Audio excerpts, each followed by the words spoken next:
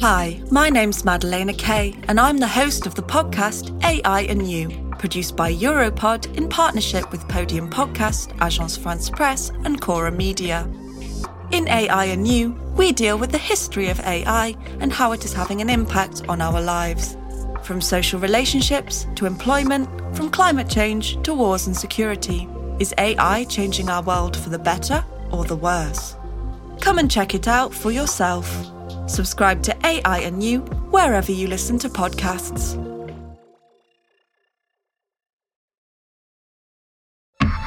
Europod. Located in Southeast Asia, between the Indian and Pacific Oceans, Indonesian tropical rainforests are home to over 1,600 bird species and 500 mammal species, including Sumatran tigers, pygmy elephants, rhinoceros, and orangutans. But beyond its rich biodiversity, Indonesia's rainforests are also a key regulator of the Earth's climate. Yet, this land suffers the most dangerous threat to life known worldwide: human activity. In fact, over the past 25 years, fires have been used to clear these lands, causing the deforestation of almost a quarter of Indonesian forests and driving its greenhouse gas emissions among the world's highest. This has been done mainly to supply global north companies and countries with raw materials. More specifically, with natural rubber. Natural rubber is used for car tires, the one we use to drive every day on the roads of European cities. However, in recent years, as climate change made the headlines, governments around the world, international institutions, NGOs, and private companies have been forced to act to protect the environment. And so, safeguarding a biodiversity hotspot like Indonesia, and more specifically its rainforests, has become a mission for all. Yet, not all environmentally friendly actions come for the better. And behind sustainability labels, harmful practices are still being greenwashed. An investigation by Stefano Valentino for Vox Europe lifted the veil on a vast greenwashing operation in Indonesia linked to Michelin, the world's biggest tire manufacturer. Today, on Europe Talks Back, how European private investors have backed up the deforestation of rainforests in Indonesia, the Michelin case. Right now, greenwashing is an escalating problem, caused by a positive development: the growing consumer demand for sustainable goods. Are companies like Michelin really going green? Or are they just selling us the idea of green practices while ignoring sustainability? These are two questions Maria Soxbo, a journalist and greenfluencer, tried to answer in the TED Talk you have just listened to. And it is also what Stefano Valentino, an Italian investigative journalist based in Brussels, thought when he started investigating the Michelin case for Vox Europe. So Michelin is, as everybody knows, the world's largest tire manufacturing company. This is Stefano Valentino speaking. And like any other company, nowadays Michelin wanted to go green, showing the green dimension of a company. Now it's very important for companies to acquire new customers. The story Valentino uncovered for Vox Europe and is about to share with us unfolds over almost a decade. And so, bringing the full picture implies traveling back in time to different years of the past decade. Let's start from 2014, when Michelin had the idea to set up a joint venture in Indonesia with a company called Barito Pacific. Natural rubber is a unique renewable resource that remains an essential ingredient in tires. As one of the world's largest buyers of natural rubber, Michelin is fully committed to sustainable and responsible management of this raw material. That was one of the commercials linked to the joint venture between Michelin and Barito Pacific. And let's be honest, it just sounds great. So what was the joint venture between Michelin and Barito Pacific all about? Michelin wanted to set up a natural rubber planting operation to produce so-called ecological tires through replacing synthetic rubber in the tires with a share of biological rubber. Biological rubber is the rubber which is harvested from rubber trees. So Michelin signed up this partnership through acquiring 49% in a shareholding of Barito Pacific. So the company Michelin acquires 49% of shares in Royal Lestari Otama, or RLU. 51% remained in the hands of Barito Pacific. The idea of the joint venture was, through Royal Lestari Otama, to plant natural rubber trees in Indonesia to reforest areas devastated by illegal logging. Next up, another extract from the same Michelin commercial you listened to earlier.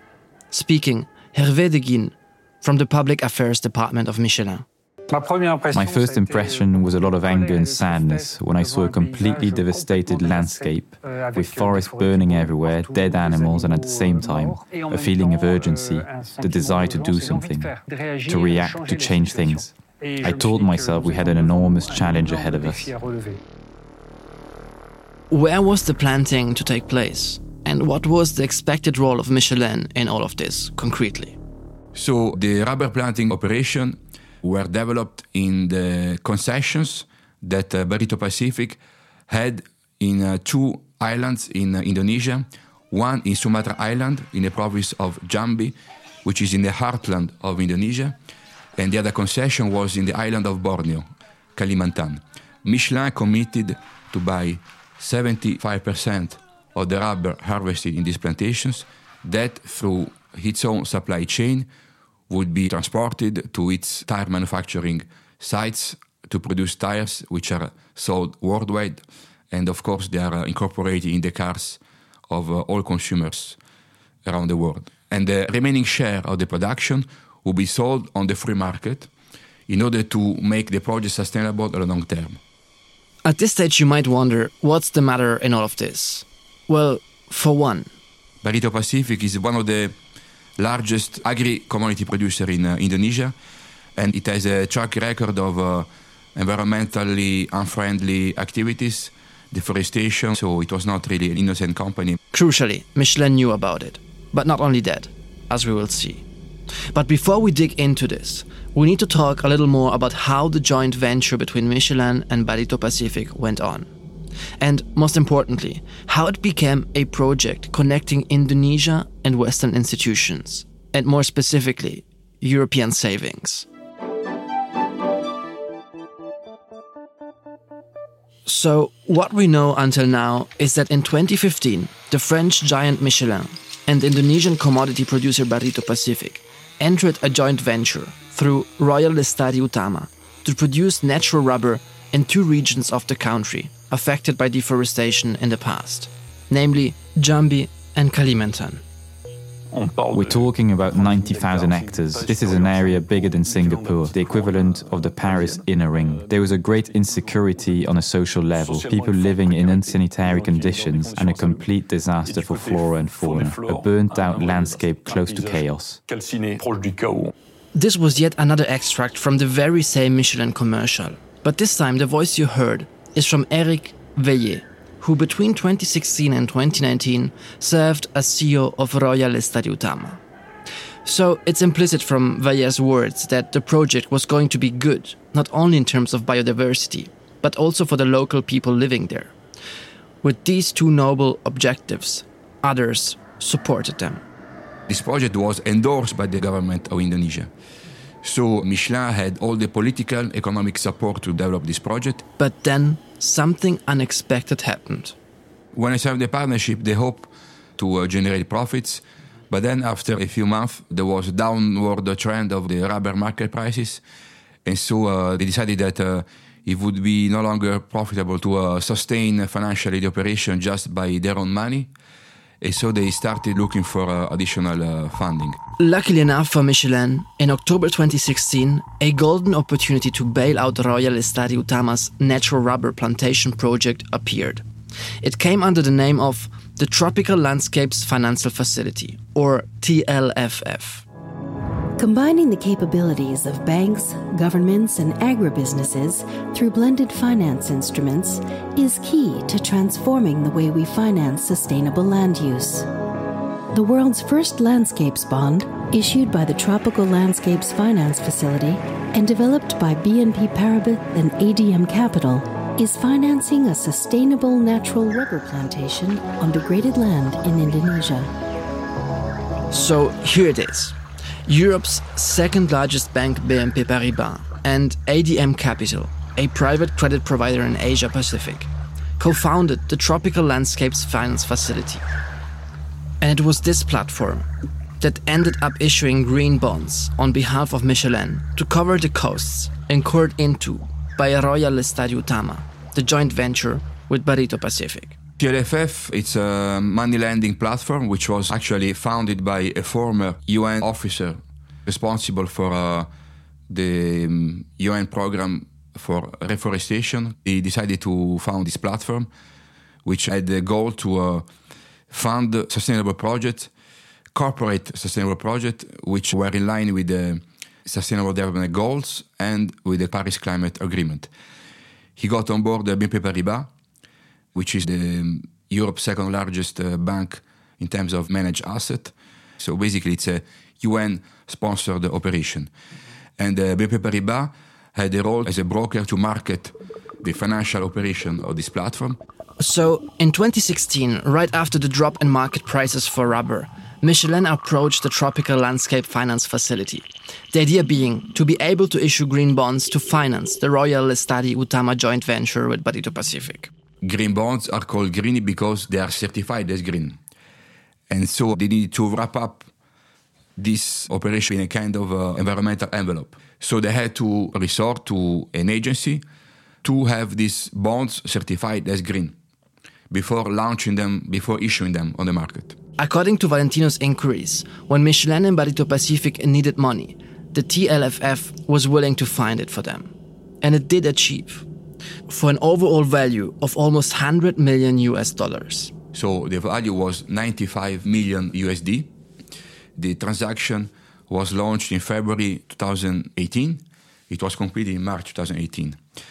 The reason why they were able to raise so much money from investors is that they had another player in the operation, which was USAID, which is the US Development Agency, which provided a guarantee on those green bonds. And that actually helped to attract large, wealthy institutional investors, which are precisely looking for long-term investment, which provide, of course, higher returns on the long term. So, once again, due to a drop in market prices for rubber, Michelin and Barito Pacific found themselves in need of money to be able to support their joint venture and project, Royal Estadio Utama.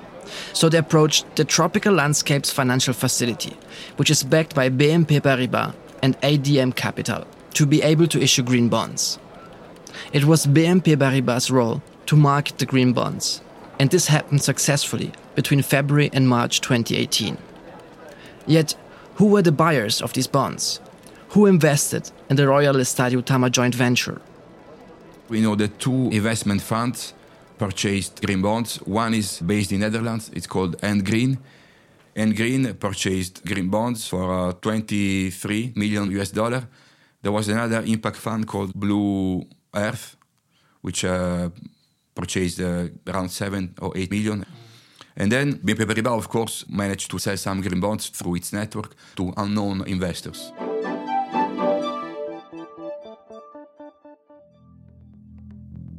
As a matter of fact, one could say that, at this point in time, Michelin's activity and project looked quite green indeed. Meaning, money flew in from investors to produce natural rubber without clearing Indonesian rainforests, and to set aside part of the concession for the natural regeneration of deforested areas. Moreover, the operation intended to be good for local farmers, who would be employed in the rubber plantation to avoid them feeling the need to clear the forest to make a living. And on top, those new rubber trees would have absorbed carbon, and therefore they would have contributed to reducing carbon emissions and the fight against climate change. So, why have we been calling this a greenwashing operation all along? Okay, so now basically the happy ending is that the investors got their returns. Maybe they have the environmental consciousness. They feel environmentally good because they contributed to this project, which, according to what they know, contributed to preserve the forest, to employ local farmers, and also to generate carbon sequestration. because this was actually the only information which was provided in the public information about the project. But there's always a but. What they don't know is that the project didn't start right after the issuance of the green bonds, not even after the joint venture between Barito Pacific and Michelin started in 2010. As mentioned at the beginning of this podcast, to understand why this is a story about greenwashing, one needs to move backwards in time, rewind recent history, step after step. And so, at this very moment in our storytelling, as Valentino explains, we need to move back until 2009, 2010. Because it's in those years that the allegedly green investment or green joint venture between Michelin and Barito Pacific actually started.